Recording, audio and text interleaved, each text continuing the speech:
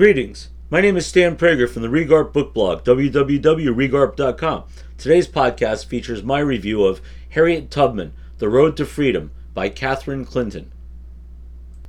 In 2016, Jack Lew, President Obama's Treasury Secretary, announced a redesign of the $20 bill that would feature on its front a likeness of Harriet Tubman, arguably the most significant African-American female of the Civil War era, while displacing Andrew Jackson, who not only owned slaves, but championed the institution of human chattel slavery, and was likewise a driving force behind the Indian Removal Act, one of the most shameful episodes in our national saga. Immediate controversy ensued, which was ratcheted up when Donald Trump stepped into the White House. Many have correctly styled Trump as having almost no sense of history, but he did seem to have kind of a boyhood crush on Jackson, who, like Trump, did whatever he liked with little regard for the consequences to others, especially the weak and powerless.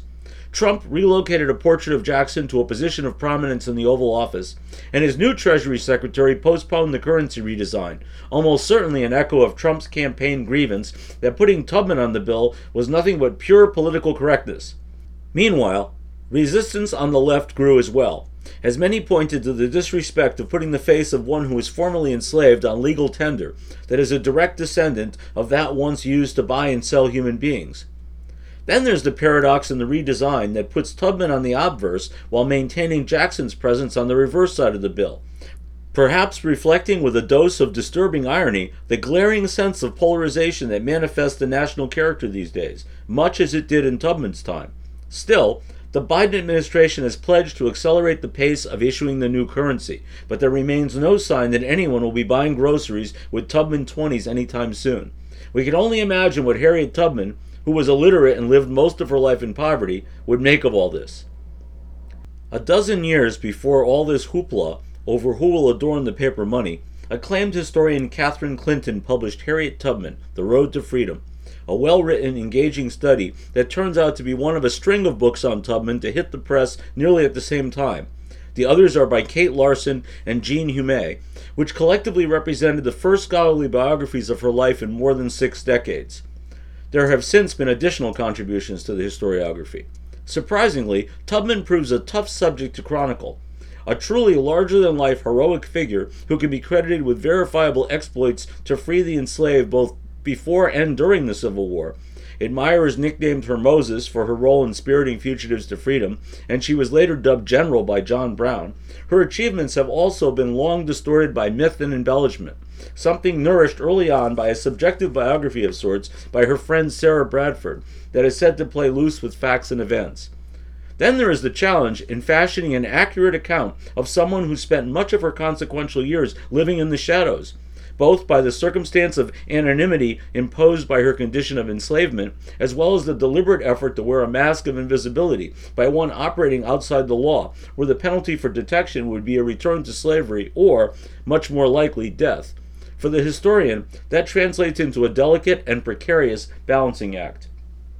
Clinton's approach is to recreate Tubman's life as close to the colorful adventure it certainly was, without falling victim to sensationalism.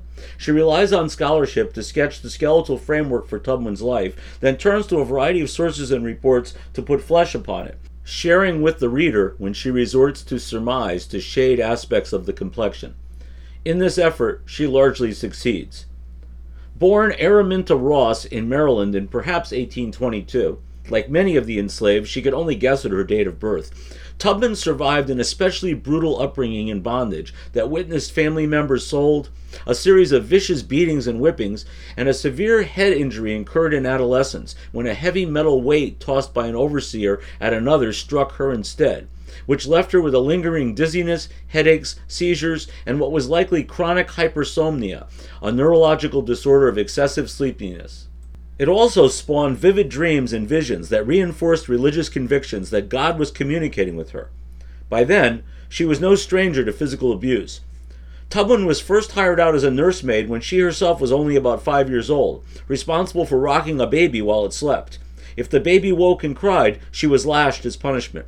She recalled once being whipped 5 times before breakfast. She was left scarred for life.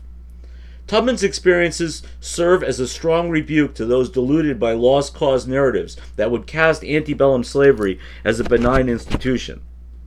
Despite her harsh treatment at the hands of various enslavers, Tubman proved strong and resilient. Rather than break her, the cruelty she endured galvanized her, sustained by a religious devotion infused with Old Testament promises of deliverance. Still enslaved, she married John Tubman, a free black man, and changed her first name to Harriet shortly thereafter. When she fled to freedom in Philadelphia a few short years later, he did not accompany her. Tubman's journey out of slavery was enabled by the so-called Underground Railroad, a route of safe houses hosted by sympathetic abolitionists and their allies. For most runaways, that would be the end of the story, but for Tubman, it proved just the beginning. Committed to liberating her family and friends, Tubman covertly made more than a dozen missions back to Maryland over a period of 8 years and ultimately rescued some 70 individuals, while also confiding escape methods to dozens of others who successfully absconded. In the process, as Clinton points out, she leapfrogged from the role as a conductor on the Underground Railroad to an abductor. Now known to many as Moses, she was a master of disguise and subterfuge. The illiterate Tubman once famously pretended to read a newspaper in order to avoid detection. To those who knew her, she seemed to be utterly fearless. She carried a pistol, not only to defend herself against slave catchers if needed, but also to threaten the faint-hearted fugitive who entertained notions of turning back.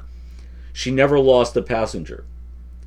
At the same time, Harriet actively campaigned for abolition, which brought her into the orbit of John Brown, who dubbed her General Tubman. Unlike other anti-slavery allies, she concurred with his advocacy for armed insurrection, and she proved a valuable resource for him with her detailed knowledge of support networks in border states. Brown's raid on Harper's Ferry was, of course, a failure, and Brown was hanged, but her admiration for the man never diminished. With the onset of the Civil War, Tubman volunteered to help contrabands living in makeshift refugee camps, and also served as a nurse before immersing herself in intelligence-gathering activities. Most spectacularly, Tubman led an expedition of United States colored troops on the remarkable 1863 Combahee River Raid in South Carolina that freed 750 of the formerly enslaved, then recruited more than 100 of them to enlist to fight for Union. She is thus credited as the first woman to lead American forces in combat. She was even involved with Colonel Robert Gould Shaw in his preparations for the assault on Fort Wagner, later dramatized in the film Glory. When the war ended, Tubman went on to lobby for women's suffrage and died in her 90s in 1913, the end of a life that was given to legend because so very much of it more closely resembled imagined epic than authentic experience. In this biography, Clinton the historian wrestles against the myth, yet sometimes seems seduced by it. She reports claims of the numbers of the enslaved Tubman liberated that seem exaggerated, and references enormous sums slave owners offered as reward for her capture that defy documented evidence. There's also a couple of egregious factual errors that any student of the Civil War would stumble upon with mouth agape. She misidentifies the location of the Battle of Shiloh from Tennessee to Virginia and declares Delaware a free state, which would have been a surprise to the small but yet enduring population of the enslaved that lived there. For these blunders, I'm inclined to give Clinton the benefit of the doubt. She is an esteemed scholar who likely relied on a lousy editor. Perhaps these mistakes have been corrected in later editions. In June 2023, shortly after I read this volume, I had the pleasure to sit in on Catherine Clinton's lecture on the life of Harriet Tubman at the Civil War Institute Summer Conference at Gettysburg College. Unlike all too many academics, Clinton is hardly dull on stage, and her presentation was as lively and colorful as her subject certainly must have been in the days when she walked the earth. During a tangent that drifted to the currency controversy, she noted that one of the more superficial objections to the rebranding of the 20 was that there were no existing images of Tubman smiling, something Clinton, grinning mischievously, reminded the audience should hardly be surprising, since Harriet once dealt with a toothache while smuggling human beings out of bondage by knocking her own tooth out with her pistol, an episode recounted in the book as well. Harriet Tubman's life was an extraordinary one. If you want to learn more, pick up Clinton's book. Thank you for joining me for today's podcast. I encourage you to share it in your network. Many more reviews on an eclectic array of fiction and nonfiction books are available at Regarp.com and RegarpBookblogPod.com. Have a great day.